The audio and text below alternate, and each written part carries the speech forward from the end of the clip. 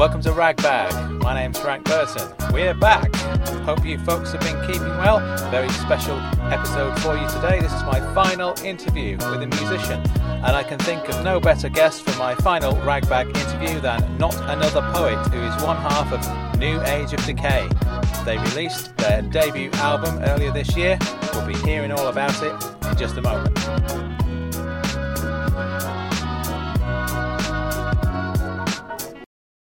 So if you missed the special announcement, which I posted a while ago, how did you miss it? I put the title in block capitals, just in case you missed it. This is indeed my final interview with a musician. Ragbag is going to officially stop being a music show when we reach the point of episode 100. After that, it's going to immediately transform into a storytelling show like no other. And the narrative which has been building up on the podcast over the last 3 years, as well as in the series of books I've been publishing lately, Everything I Am and Getting Away With It are the first two. The first of many. That's what this new show is effectively going to be. I'll be changing the name of the podcast slightly as well. It's going to be called Ragbag Presents. But that's for the future. For now, let's continue to enjoy this being a music show. Another interesting thing to note is that this is my first post-pandemic face-to-face interview. I've been doing them over Zoom for ages. If you remember, our first interview back in 2018 was with the Underscore Orchestra, and that was a face-to-face one. A few drinks were had at the same time, and it's the same here. We've come full circle. I sat down recently with Not Another Poet and had a few beers. I'm mentioning this because there are a few bits of background noise, mostly from glasses being clunked down on the table, etc. Also, there are a few issues with the sound. The microphone wasn't working properly, so I ended up abandoning it in favour of a lower quality microphone. Just in case you're wondering why it sounds this way, never mind. The quality of the conversation was first rate, and so's the music. So before we hear from our guest, there's a track from New Age of Decay's eponymous debut album. This is The Year When It All Collapsed.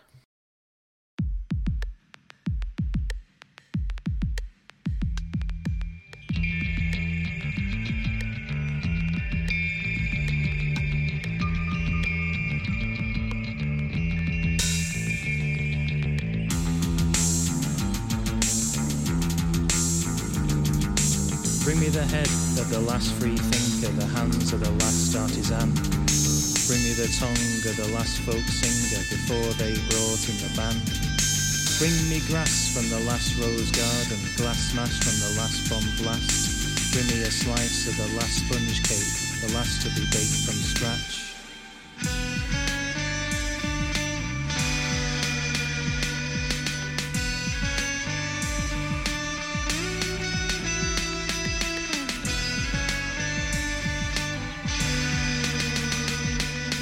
Bring me them all and in mint condition, preserved and neatly wrapped. Together they'll make the grand exhibition of the year when it all collapsed.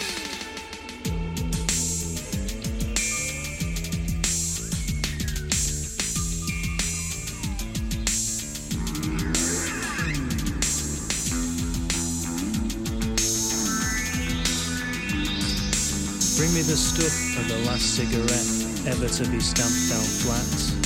Bring me a still of the last pirouette to land on a gymnast mat. Bring me the last ever supermarket item ever to be bought in cash. Bring me a tear off the last banknote ever to be secretly stashed.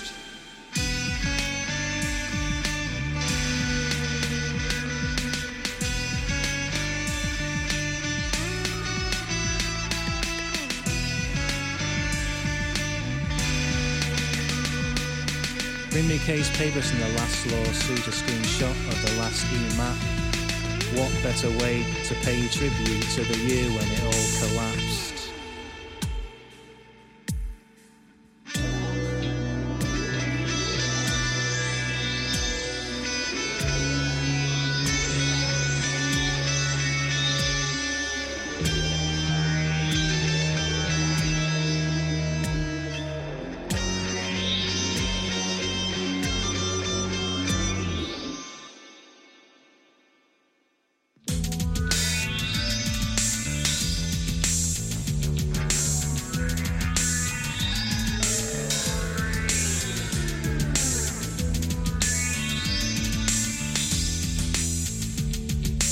Bring me the sock of the last known hiker, a shoe from the last tap dance.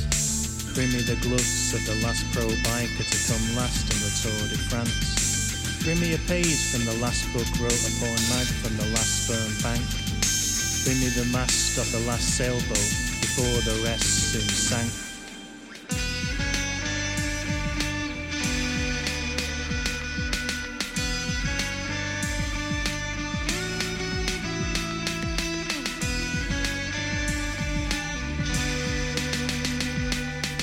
Bring me the last wristband from an all-night rave, the chunk of cheese from the last mouse trap.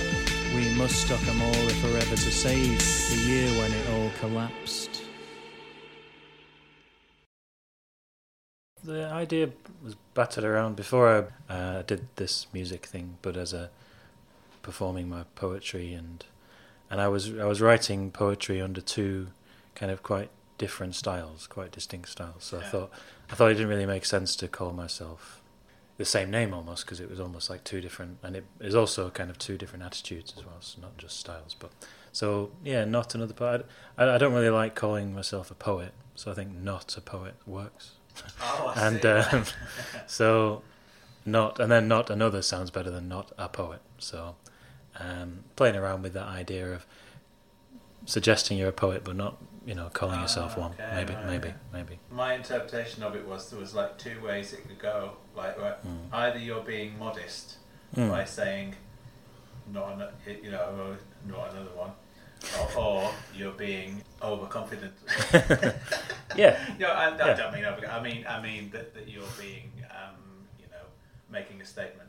Yeah, I was hoping that you'd and not another poet. Yeah, it would be a good way of putting it. Yeah, trying to be probably on the less confident side. Right. Yeah. Okay. New Age of Decay. What is that? So New Age of Decay is words from Not Another Poet plus music from the Slow Blade, who's a musician who is in Beijing, as we both were at the time, which was quite recently, end of last year, beginning of this year, really. And we started performing together under a collaboration project in Beijing. And then we just continued and we made an album out of what we made together. We thought, well, I'd better come up with a name because Not Another Poet and the Slow Blade is a bit of a tricky one to remember. So New Age of Decay came about. I think we were playing around with a lot of the poems / lyrics are kind of about modern life and how it may be seen as a decay more than progress, sort of thing. So that was involved. I think we were looking at other things like Age of Decay, but I think Age of Decay turned out to be a heavy metal band, of course, as you can imagine. So it's not a boy. yeah. So that was already taken. So New Age of Decay, and we quite like the idea of new and decay in the same title, so we went for that. Yeah, it's nice. I like it. It's good. And also, in addition to the album, of course, you have the book, which I've got right in front of me here. Mm-hmm. It's great. I mean, in terms of the artwork. So, tell me about the artwork that goes with the book. Yeah, well, we were very lucky that a friend of ours, Joey Jang, who's a South Korean artist who was living in Beijing. I think she's very soon to be going back to South Korea.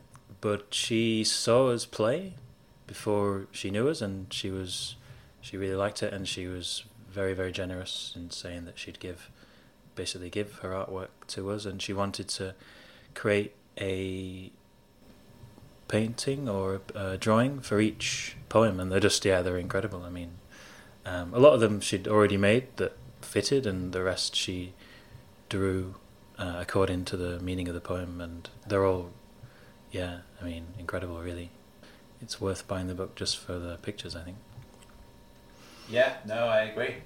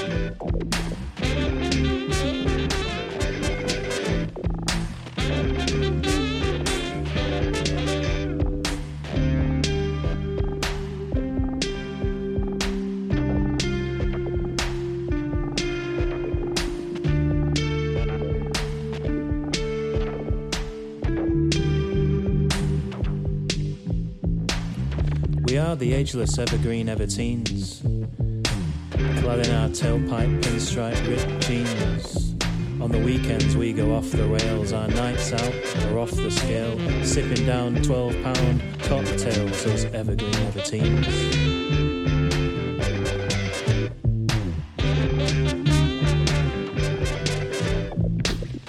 We are the real-life walking, talking Peter Pans, who listen to all the 90s indie bands.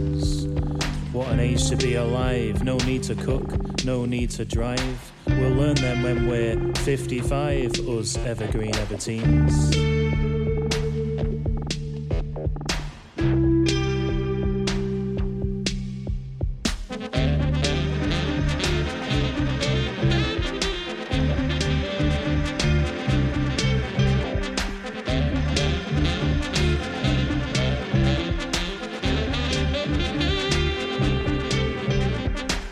Our faces are the paintings in the attic, our taste particular, our dress sense erratic.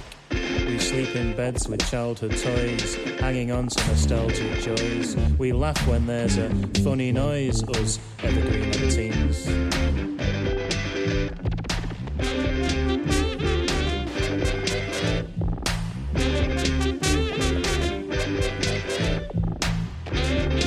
We are the muttons dressed as lambs. Our bedroom walls are papered with Supermans. Such social network sycophants, unconscious in our Xbox trance, as our mothers wash our underpants, us evergreen everteens.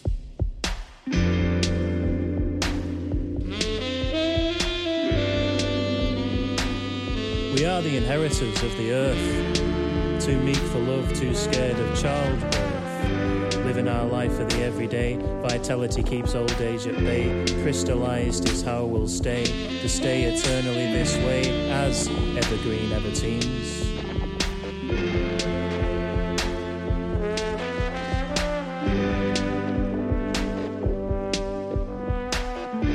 We are the ageless, the paperless, the fashionably faithless, the raving, the scathing, in need of entertaining. We are the beautiful, the youthful, the totally unuseful, evergreen, forever teens.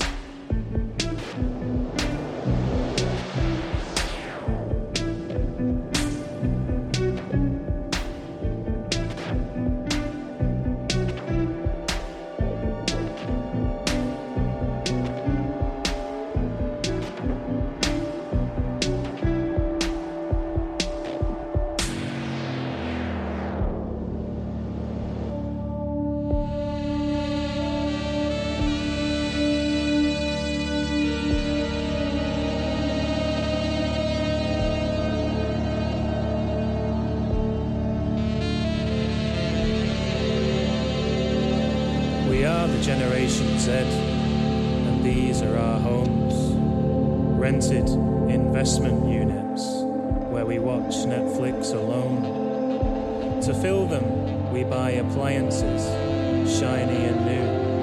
On the walls we dangle posters of He-Man or Betty Boop.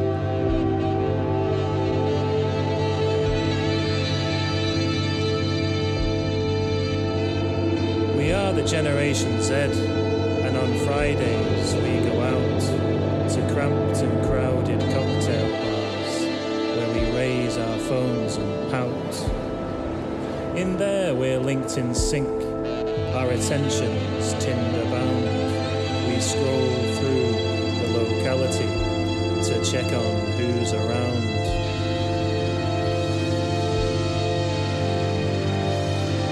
We are the Generation Z, and this is our art. A Barbie doll in ketchup with its limbs pulled apart. We laugh at all ironic, we sneer at all sincere. We sit in cross-legged circles, sipping sweetened, crafted beer.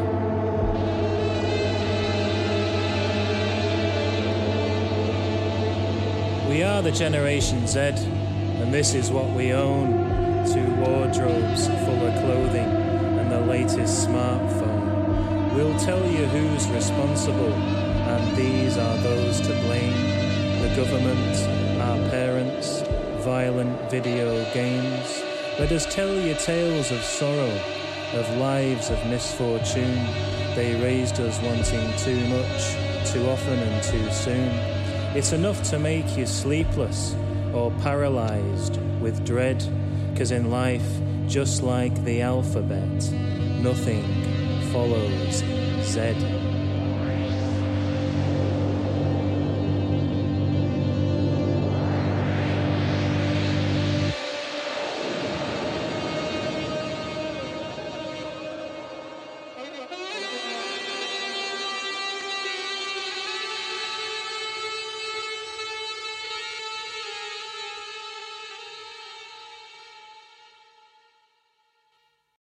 I particularly like Evergreen Everteens, and it sort of reminds me of a few people that I've met in my time, and some of which I'm still in contact with.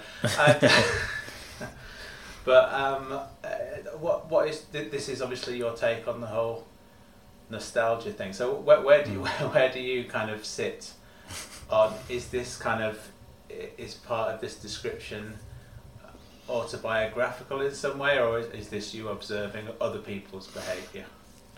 Yeah, a lot of people my age, and me as well, there's elements of me involved in that, and people I know. Yeah, definitely, and as you say, hopefully everyone knows people who fit into the category. I think I was kind of playing around with that Peter Pan generation thing, which, again, is a bit of a caricature, but it's quite funny to sort of expand it and look at all the different elements of it. I mean, I'm saying we are, so I am taking some ownership of the fact that I am guilty, as other people are, of not maturing, basically, and trying to stay young forever. Yes. Failing. Yeah. Miserably. Well, it's an interesting, like listening to the song kind of gets you thinking about these things. Well, it did with me anyway.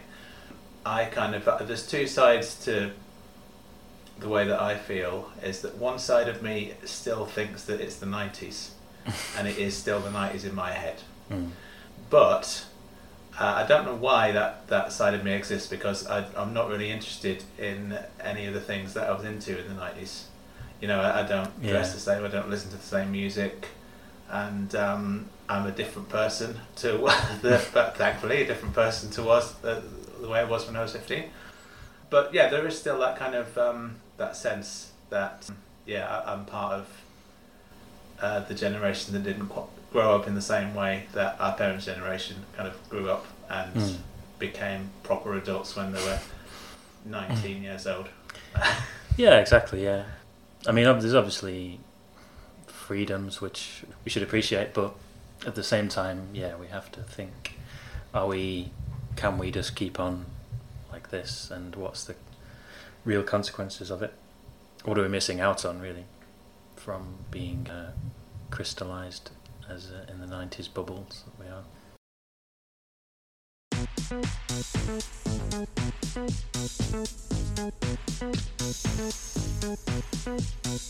14 days of quarantine, 14 nights, no change is seen among beige walls, fluorescent lights, the bathroom stench, quite a fright, the food goes down like plasticine when it's 14 days of quarantine. 14 days of isolation in a motel room above a bus station, that hum you hear won't end soon, nor this sense of abject gloom. Peace and quiet ain't what it seems when it's 14 days of quarantine. Beijing, everyone liked it because it's kind of about, a lot of people were actually coming through quarantine, coming back into Beijing from different countries, and people still are doing that. So people kind of, at the time when I wrote it, I hadn't actually gone through quarantine myself, but I'd kind of had so many people tell me about their experiences that I kind of wrote that. So that was quite well received. I like the little twist at the end of that one as well, where you just, I can't remember the exact words, but you say, actually, 12 days wasn't long enough. Yeah. So I'm kind of trying to cheer people up who are going through it, maybe.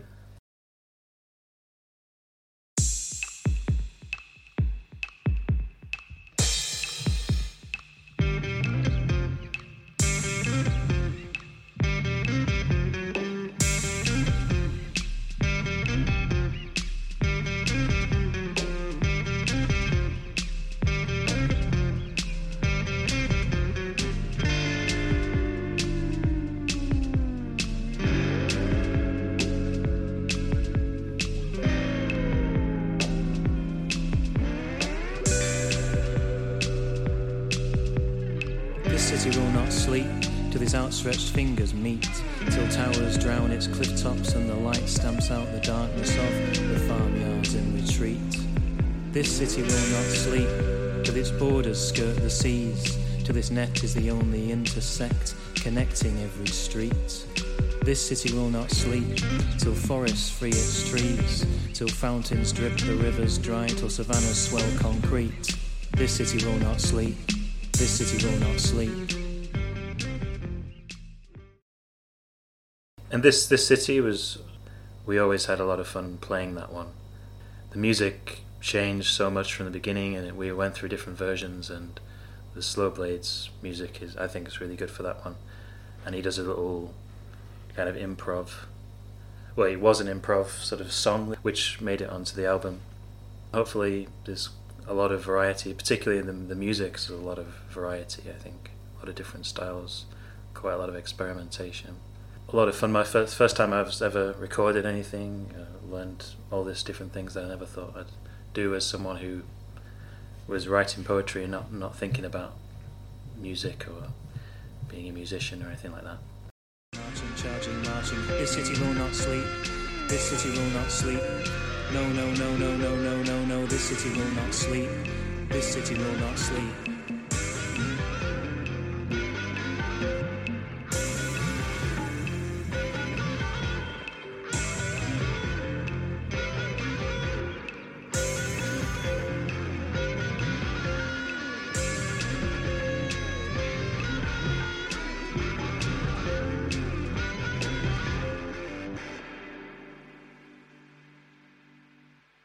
What kind of influences do you have, is what I was going to ask.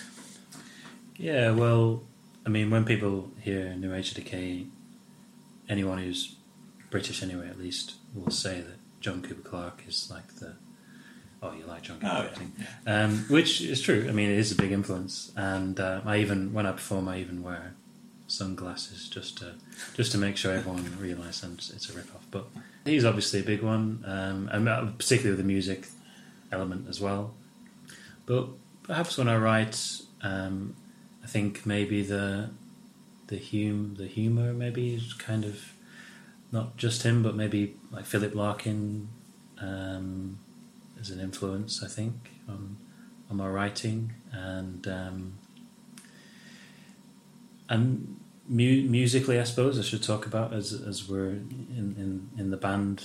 I think we both kind of grew up around the same age, listening to probably quite indie rock music, but also there's obviously an electronic element to it as well.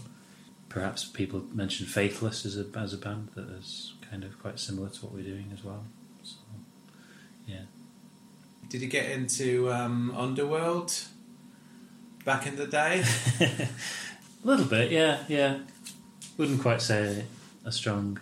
Yeah. I'm just kind of I'm interested in the way that their songs are put together. That's very much like performance poetry, and it's kind of it uses the whole sort of like cut up technique. So it's a little snatch of this, a little snatch of that, and stitch it all together, and then sort of make a song out of it. I'm interested in the way that those guys went about their business. Yeah, well, I think we both have a kind of punk attitude, I suppose, to music, that you sort of you experiment and you sort of go with things, and you let the performance on stage kind of dictate how you record things as well, I think, and you kind of use that instinct maybe to sort of make decisions.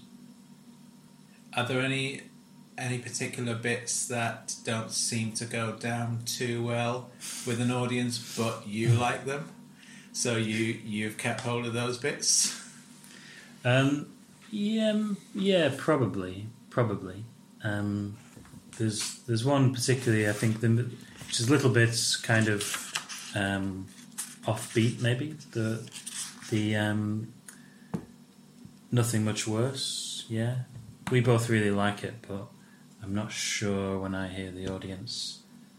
We're kind of hitting the offbeat every so often. There's kind of a bit of a some of it I think probably jars with people, the music and the poetry. It's kind of working off each other a bit, and it's a bit kind of rough around the edges. But we kind of liked it that way. We kind of went with it. And yeah, it works for us, perhaps not always for everybody. Yeah, Everyone's taste. I mean, I feel the same way when I've done things for audiences. It kind of gauge kind of. Sometimes you'd be surprised about things that I thought weren't going to work at all. People liked, and things that I liked, people didn't like. Yeah, it's just it's been kind of just speaking about myself now. But it's been quite liberating the last sort of 3 years of just doing Ragbag and not having an audience for it. I mean, not there's been no kind of live performance element of the Ragbag podcast at all, which has been great because it's I can just literally do whatever I want, and there's nobody there to tell me whether it's good or bad. Yeah. which is unhelpful in a way, because sometimes it's handy to know what people think, and people do tell me. After the event, after the thing has been released, people tell me what they like.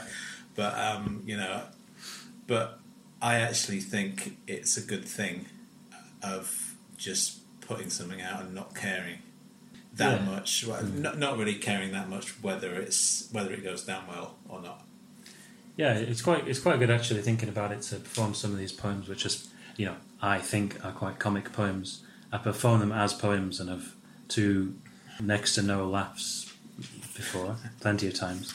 So at least with music, you can't hear if people are laughing or not. You're not trying to make people laugh. So you can kind of deliver them in a sort of quite natural way, as opposed to trying to play for laughs, if you know what I mean. Yeah. Which kind of in poetry can ruin it really, or it can mess up your rhythm and things like that, and mess up your confidence as a speaker as well. So yeah. It's I found that poetry audiences are very supportive generally, in terms of and if people don't laugh at your jokes, for example, it's not necessarily a bad gig. Whereas if you're doing a comedy gig and nobody laughed, that would be a terrible. That would just be a complete waste of everyone's time. Whereas with poetry, you can I've done it myself, but performing poems that I thought were funny, and nobody laughed at them, but people came up to me afterwards and said, I really liked that. I thought it was really funny. Tell your face that, pal. Yeah. And it really made me think about stuff. Oh, okay, good. Yeah, I've had that exact same experience. Yeah, really funny.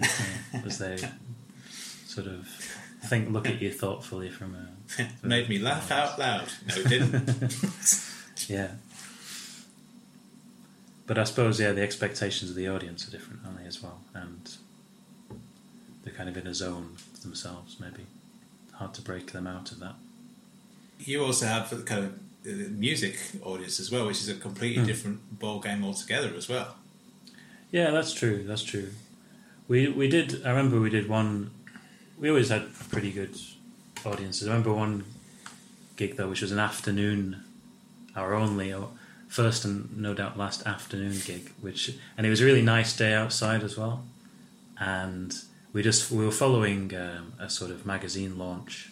We were sort of supposed to be the kind of after party of this magazine launch, and then as soon as we started, within about 10 minutes, I'd say about 80% of people just went outside, which I can't blame them, listening to sort of grungy, pessimistic poems to music, or go and have a cigarette in the sun. I mean, you can understand. Well, it's good to have these experiences. I think just to have these kind of weird gigs, and it's good to have gigs that don't really work, because if all of your audiences are 100% supportive all of the time, you probably just end up being crap, because you just think, I'm the great, I must be the greatest artist of all time, But it's handy having that that kind of instant feedback of figuring out what works and what doesn't work in front of the crowd. Yeah, definitely. Yeah. We had one person who was asking for a refund as well, which was a good one. You're doing something. You're doing a good job when you get. That was the first time we heard someone was running away trying to get a refund for the gig. So Yeah, can't please everyone. Probably a good thing. Yes, and it doesn't. And also, it doesn't mean that what you're doing is bad because that one person didn't like it. It's, Exactly. Yeah. You know, and even if you split the crowd, half the people enjoying it and half of it aren't. You've still made people. You've still entertained a certain number of people. It's just that, as you say, it's not for everyone. Yeah, there's a reason. I mean, you mentioned earlier the lack of superstars in poetry. There's a reason for that. If you want to be popular, then you probably choose a different art, really. But it depends on how broad your definition of poetry is. I mean, if you want to include hip hop in that, then there are superstars, definitely. That's true. Yeah, and probably there are a few notable actual poets who would qualify as superstars in their own right. Yeah, can't really think of any, but well, your Michael Rosens and your Woody McGuffs. No, not that they're playing the O2 Arena. That they haven't got the same fan base that Stormzy have. Is what I'm trying to say. Any other sort of influences that spring to mind more on that? Going back to that subject, what have you been checking out recently? I've been reading quite a lot of two particular American poets. One of them's Jay Ryan, who's a great American poet. She writes sort of poetry that's quite humorous again, but also, and she has a really interesting sound to her poems, which is heavy, sort of internal rhyming schemes, and she's really good. She won the Pulitzer Prize a few years ago. Definitely worth checking out. And the other one is Charles Simic. I've been reading a lot about, which I get a lot of inspiration from him with ideas and like quite surreal ideas, which I really like. And he's a good one for inspiration in that sense, even though our styles are very different.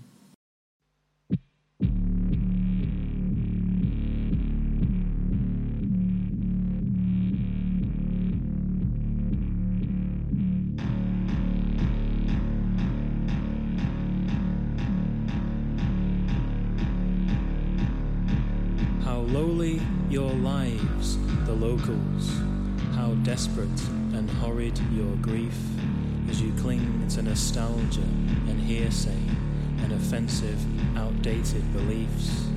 You stand on the street corners glaring like pit bulls primed for attack. How lowly your lives, the locals, each day paints a new shade of black. But it's really weird how I saw the Strokes, because I'd never heard their music before, and they suddenly got really big overnight.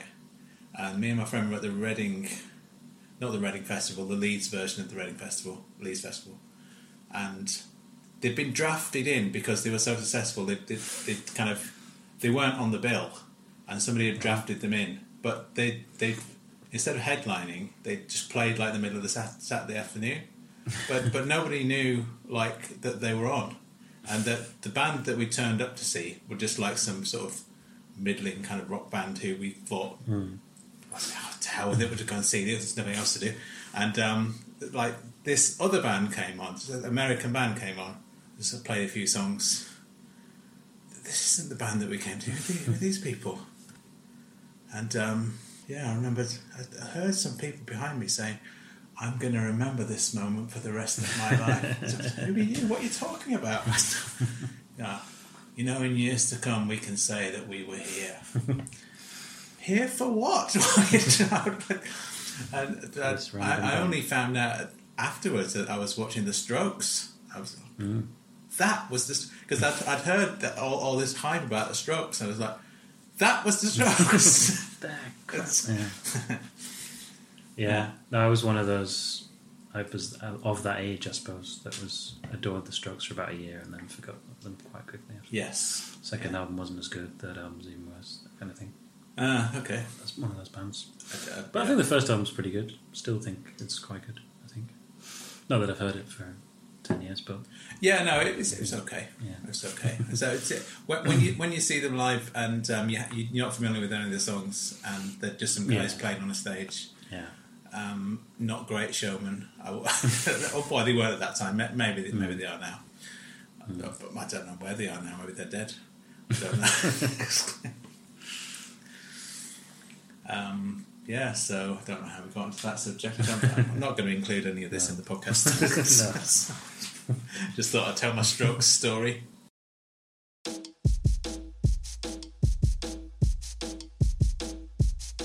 We are looking for a native speaker of drivel, one who knows when to dodge, when to fake it, when to swivel.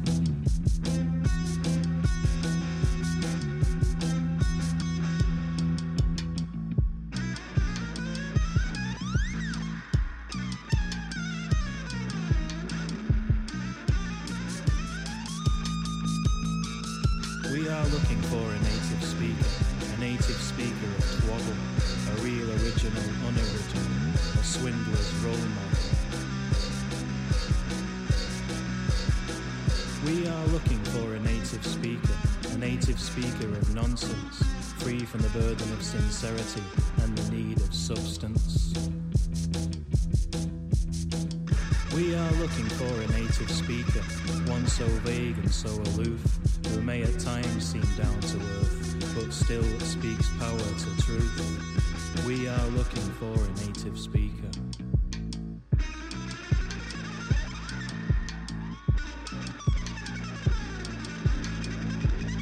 We are looking for a native speaker who speaks anything but their mind. We much prefer those who speak entirely from their behind.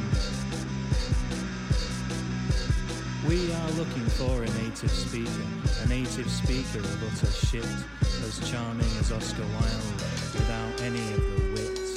We are looking for a native speaker, a speaker fluent in fluff, a waffler supreme, who sugarcoats just enough. We are looking for a native speaker. We are looking for a native speaker. We're looking for a native speaker. We are looking for a native speaker. We are looking for a native speaker. We are looking for a native speaker. We are looking for a native speaker. We are looking for a native speaker. Looking for a native speaker. We are looking for a native speaker. We are looking for a native speaker. We are looking for a native speaker. We are looking for a native speaker. We are looking for a native speaker. We are looking for a native speaker.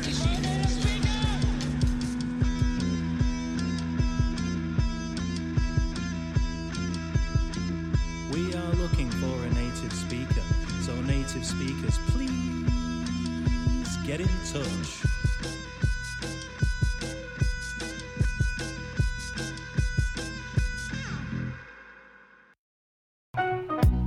Thank you for listening. Many thanks to Not Another Poet and New Age of Decay. Check out the New Age of Decay album on Bandcamp. The link is in the show notes. Have a look at my website, frankburton.co.uk, with all the details of my books, which are on that website. A History of Sarcasm, 100, Everything I Am, and Getting Away With It, the latest one. Read them all, check them all out. Audiobook versions are on Bandcamp as well. I will see you very soon.